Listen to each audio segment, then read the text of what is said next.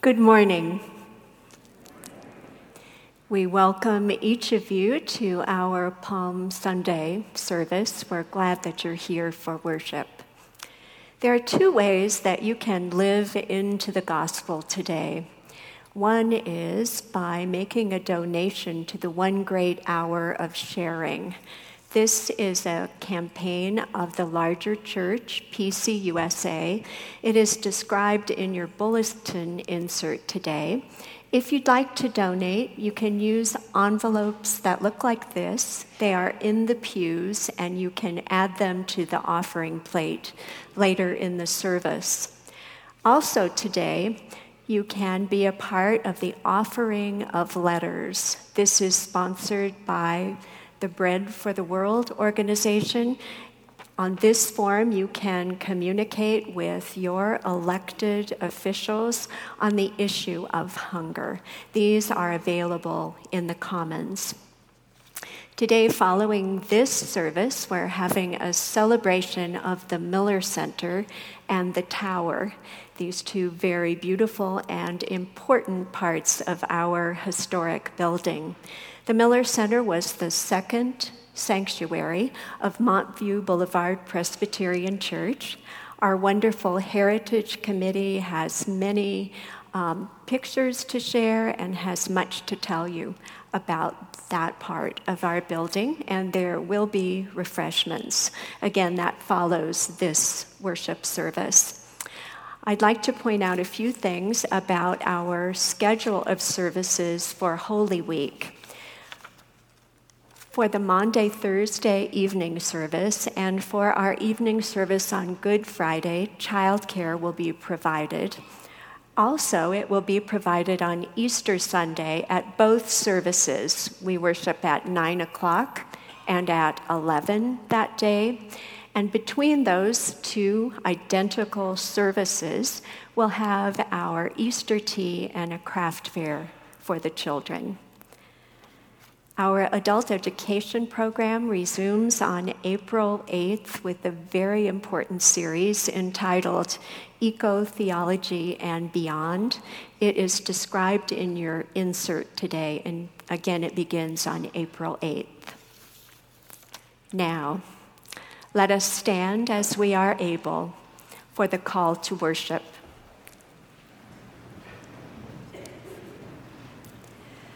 Humble and riding on a donkey,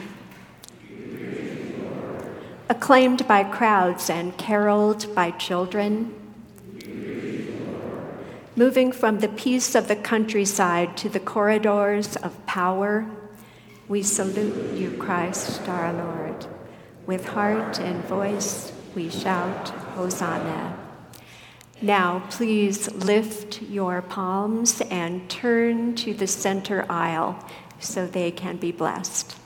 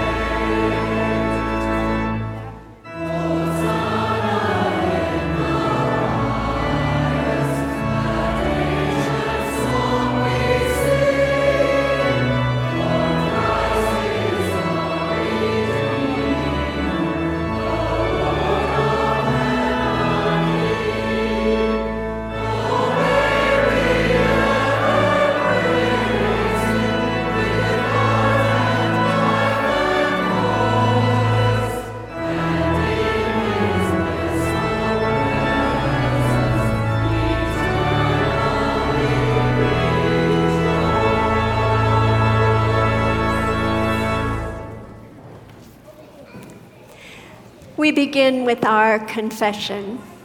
Each week we stand together, we speak together, we hold silence together in community and faith. With one voice we now say, loving God, it is so much easier in here, surrounded by others and strengthened by song and prayer, to offer our hosannas like crowds on Palm Sunday. We can't help but shout our praise. But soon we will go our separate ways, and tomorrow we will struggle to recall you as we make our way in a world that tempts us to forget who we are and to whom we belong. So keep us close and strengthen us to follow Christ Jesus through this holy week and through this holy world. Amen.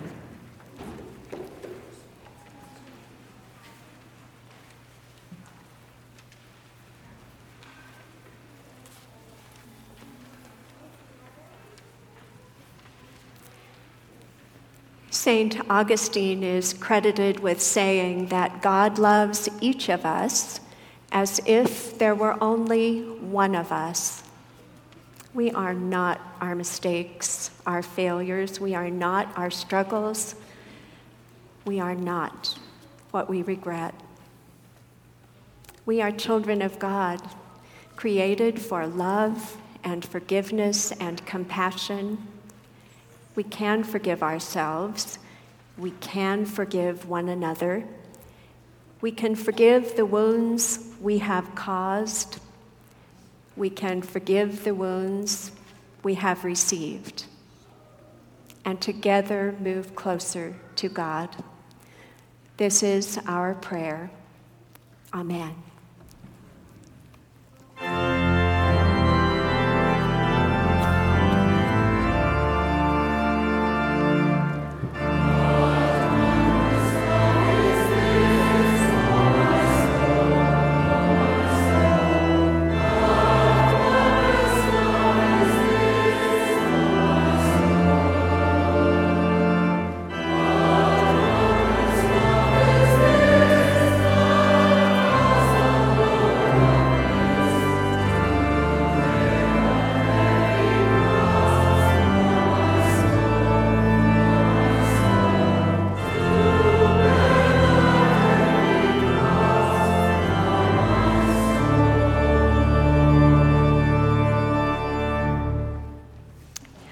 We live in a violent world. Gun violence, domestic violence, the violence of crimes and war.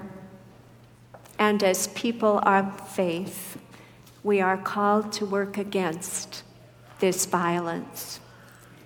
We are called to speak and to act, bound in the spirit of love, joy, peace and patience, kindness, gentleness, and self-control. We are called to work here and now, and in all the places we go and all the time we spend beyond these walls. We are people of faith. We believe in the peace and love of God. Please share these now.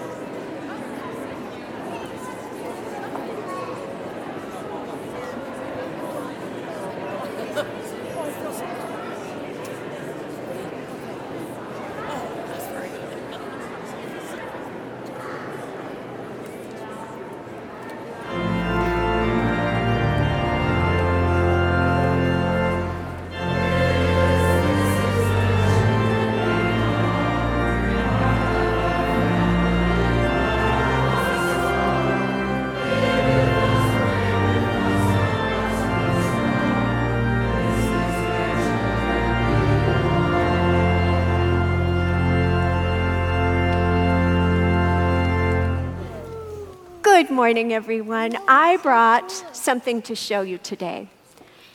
Do you have a guess what this building is called? A castle. It sort of looks like a castle, doesn't it? Actually, this is a model of the Second Temple. It was a place where the Jewish people worshiped, and it was in Jerusalem. All of the people of that faith wanted to come to this temple in Jerusalem to celebrate the Passover holiday. And when they came into Jerusalem, who came in riding on a donkey? Who was it? Jesus. Yes, and what did the children do? Do you have your palms? They waved their palms on that day when Jesus rode into into Jerusalem. So today we have palms and we're waving them because that's what happened in the story of Jesus that we know from our Bible. Let's pray. Lord, we thank you for Jesus, and we pray that we will follow him into this week and hold him in our hearts. We pray in Christ's name. Amen. Good job. How are you? Okay, see you next week. Bye. You can go back.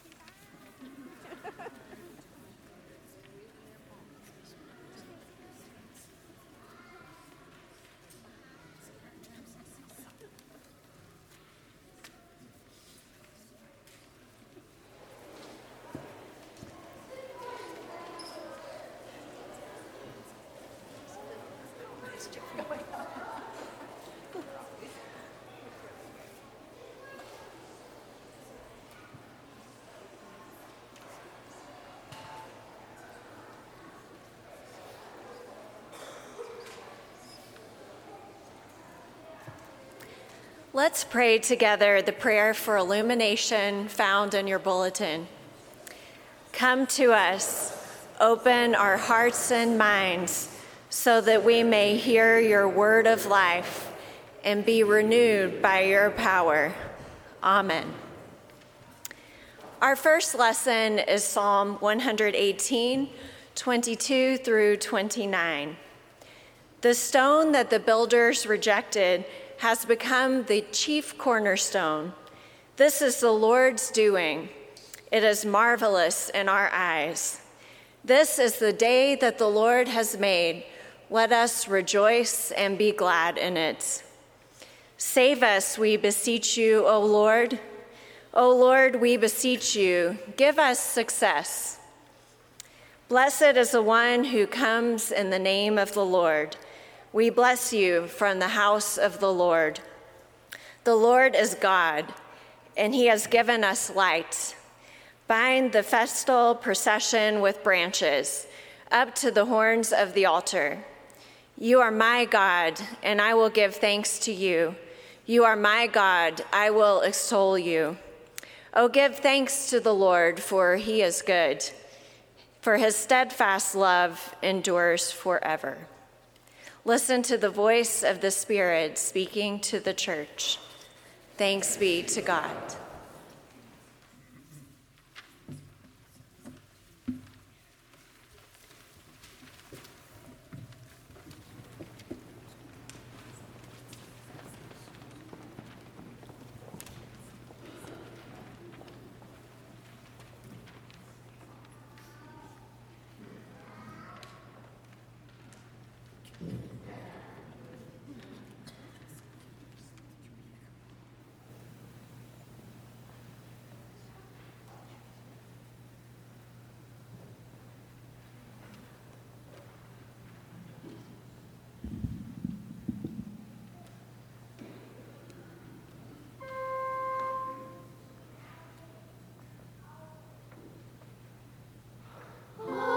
Hosanna, blessed is he.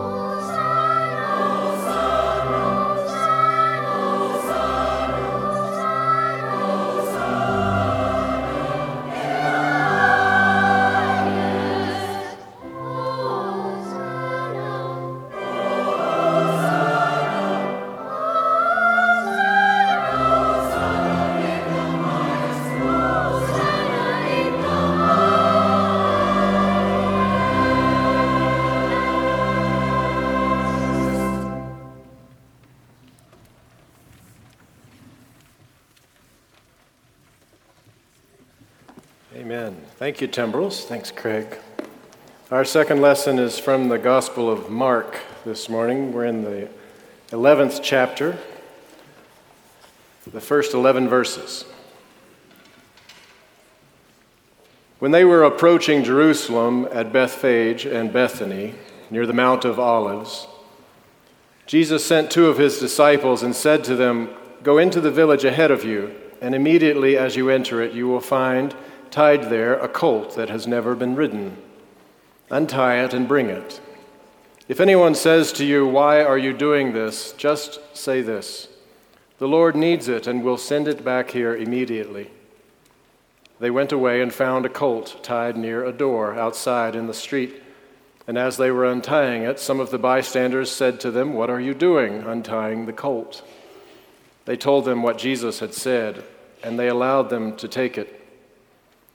Then they brought the colt to Jesus, and they threw their cloaks on it, and he sat on it. Many people spread their cloaks on the road, and others spread leafy branches that they had cut in the fields. Then those who went ahead and those who followed were shouting, "Hosanna! Blessed is the one who comes in the name of the Lord. Blessed is the coming kingdom of our ancestor David. Hosanna in the highest heaven." Then Jesus entered Jerusalem and went into the temple.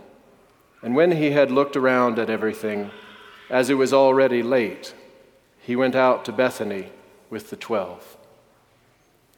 May God add a blessing to our understanding of the Scripture this morning. Our 6-week preaching series on the Psalms draws to a close today. And by now we can see how it prepares us for the week ahead as we move from the orientation of Palm Sunday to the disorientation of Good Friday to the new orientation of Easter morning. So today I'd like to look more closely at this holy week ahead of us and using our pattern one last time to illuminate the ways that God comes to us and changes us and saves us, sometimes in ways that we did not expect and maybe do not want. We begin with today, Palm Sunday, a day pregnant with expectation. As Jesus approaches Jerusalem, the crowd swells around him. For as long as they can remember, they have been under the thumb of the Roman Empire. Overtaxed and overworked, the Jewish people are tired and disheartened. But still, in our schema, they are living in a period of orientation. Because even though they find things hard, they are also steady. They know what to expect, even if they can't expect much. Being no match for the Pax Romana of the empire, they have resigned themselves to life as it is and have entertained little hope that things could change. That is until now. Some of them had seen, some had just heard of this man, Jesus, of the miracles he had performed, of the daring words that he had spoken, words of a new kingdom, a new vision for how life could be. And so they laid down their palms and their coats for an impromptu parade into Jerusalem, and they called out to him, "Hosanna, Hosanna in the highest."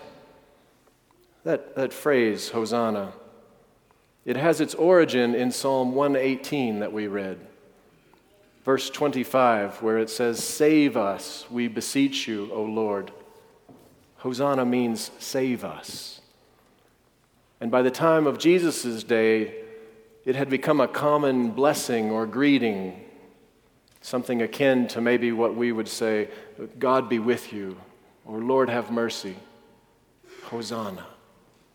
So the people are calling to Jesus to save them. They imagine, they pray that this miracle man will turn over not just the tables in the temple, but the economic and the political tables that have for too long been stacked against them. Perhaps, though, they should have seen it as a sign of things to come, though. When Jesus, quote, entered Jerusalem and went into the temple, and when he had looked around at everything, as it was already late, went out to Bethany with the 12. In other words, amid great fanfare, Jesus enters Jerusalem and enters the temple, looks around, and goes to bed. It was their first clue that this week might not go the way they had hoped. And we too go through times when we cry out to be saved. We too have places in our lives where we feel trapped and stuck, where we feel forces pushing in on us. We pray those forces would be crushed like the Roman army. And the story of Holy Week is our own clue that the God we want may not be the God we have, and the salvation that we want may not be the kind we get. Jesus is a devastating disappointment to the crowd. Having spread the word of him throughout the country, having cheered his triumphal entry, having pinned their hopes on him, he does nothing. There is no rebellion. There will be no revolution. And imagine what it must have been like, especially for the disciples who have given up everything to follow this man, to watch him be arrested and beaten and crucified like a common criminal. Imagine the disillusionment of watching as the Romans taunted him, crowned him with thorns, and nailed a sign over his bloodied head, "The King of the Jews." Here's your king, they say. Here's the one who came to save you. Their Palm Sunday dreams were left trampled in the dirt. Their hopes for a better life left to rot in a tomb. And they plunged from orientation to disorientation. They fell from the mountain that we talked about last week. They were brought low, pulled down into the dirt, the humus, the humility of despair.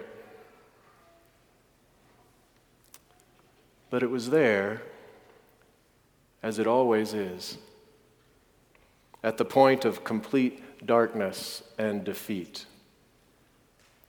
that their true faith was put to the test. It's easy to have faith on Palm Sunday. It's easy on Easter morning when the sanctuary is full. Real faith is tested in between. Real faith is what we believe in when there's nothing left to believe in. Because it's in the dark, in the dirt, where we begin to meet God as God is, not as we want God to be. And it's there that we can start a path to a different kind of salvation, a salvation we could not have imagined or planned on our own. The disciples could not have imagined that one day the tomb would be empty.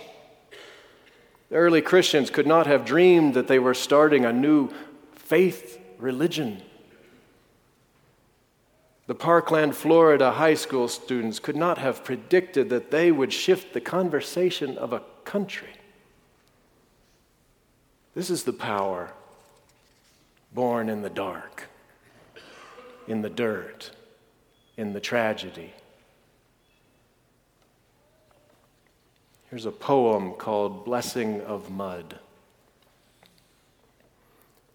Lest we think the blessing is not in the dirt. Lest we think the blessing is not in the earth beneath our feet.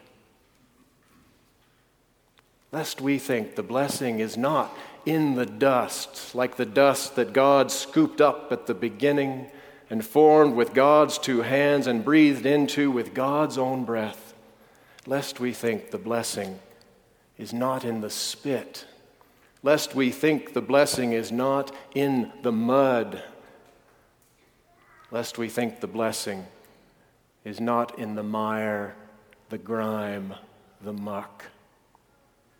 Lest we think God cannot reach deep into the things of earth, cannot bring forth the blessing that shimmers within the sludge, cannot anoint us with a tender and grimy grace, lest we think God will not use the ground to give us life again, to cleanse us of our unseeing, to open our eyes upon this ordinary and stunning world. Isn't that beautiful? That's Jan Richardson reminding us that there is a power in the dark ground. It is the power of the dirt, of the dark, of the divorce, of the illness, of 17 innocent lives lost, because that is where God does the work of resurrection and brings forth the blessings that lie shimmering in the sludge. Blessings that cannot come to us on high. Gifts we cannot recognize in the light. Next Sunday, this sanctuary is going to be packed. The chancel will be full of lilies. The organ will be back at full force after its recent restoration. How's that for timing? The children will look adorable, and even you will take your sartorial style to the next level. I'm expecting great things from some of you. But I hope we don't show up too well scrubbed next week, lest our pastel palettes obscure the fact that Easter's sunrise was born in the dark and in the mud. Perhaps we might imagine each other next week with a bit of mud still on our faces, dirt under our fingernails, and our eyes still adjusting to the light. For Easter is more meaningful for those who have spent time in the dark, for those who have lost things and broken things, and have doubted the morning would ever come. Easter is a new orientation best understood by the defeated, because the victorious do not need Easter. They do not appreciate Easter. They still worship a God who will save them. But God does not save us, not the way we think. Life is not so simple. God is not so simple. Life will defeat us, and in that defeat we will be saved.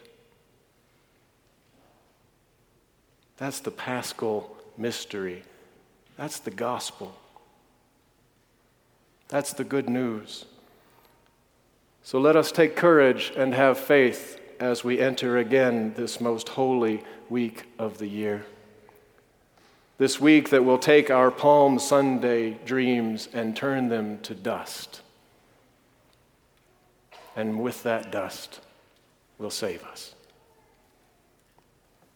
Thanks be to God. Amen.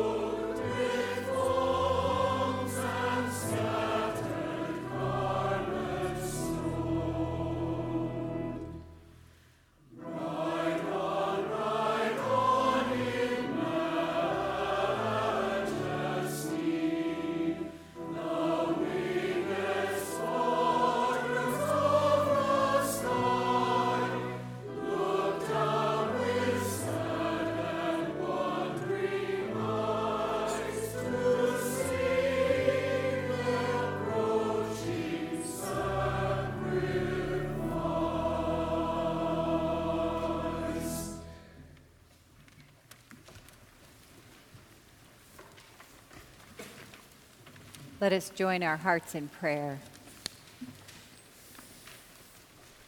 Hosanna in the highest. Blessed is the one who comes in the name of the Lord. And we cry out, save us, Lord.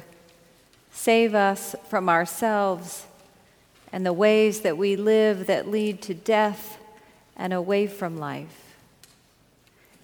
We anticipate victory over the forces of death that we know to be part of the Easter season of new life and new beginnings. But when the crowds have all gone home, we shrink back into our comfortable lives, seeking to avoid the difficult journey that we know lies ahead.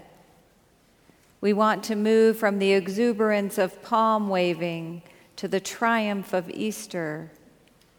But apart from the crowds, we are forced to come face to face with our own questions, our own confusions, our own doubts, our own fears.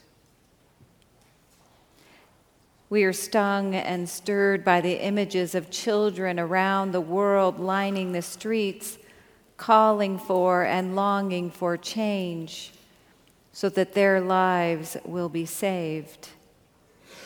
They are like living stones crying out for a transformation of our collective heart and mind, and we carry the burden of responsibility. Help us to respond to their shouts of save us. Give us courage to hear your voice in their voice. In the quiet of this time together, O God, we seek to listen in a special way. We seek the courage to walk with Jesus all the way to the cross. We seek your strength in facing trials of our own lives and of those we love. Be with those whose energies are sapped by sorrow, whose bodies are bent with grief. Be with those who are scorned by their neighbors and who are cast aside as having no value. Be with those who suffer in body, mind, or spirit and give hope to the hopeless. Teach us by Christ's example that when darkness and difficulty come over us, we gather our friends around us and share our love without restraint. In sharing our love, we are healed and made whole. Open us to the depths of the hidden mystery of this week. Let us feel your presence and forgiveness, even when we betray, deny, and run away. Sustain us and lead us from denial to affirmation and from death to life. We entrust ourselves once again to your unfailing grace. And we continue praying with the words Jesus taught his disciples, saying, Our Father, who art in heaven, hallowed be thy name. Thy kingdom come, thy will be done, on earth as it is in heaven.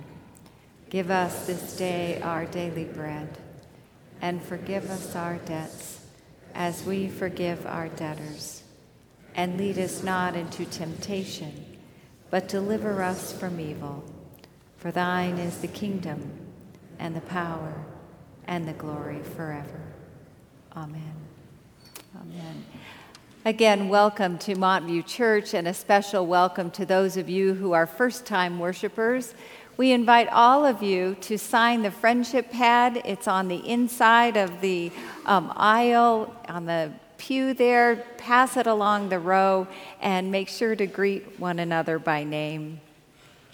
As we celebrate Jesus' entry into Jerusalem and into our lives, we offer gifts of expression of our gratitude, of our lives, and all we've been given. Let us receive the morning offering.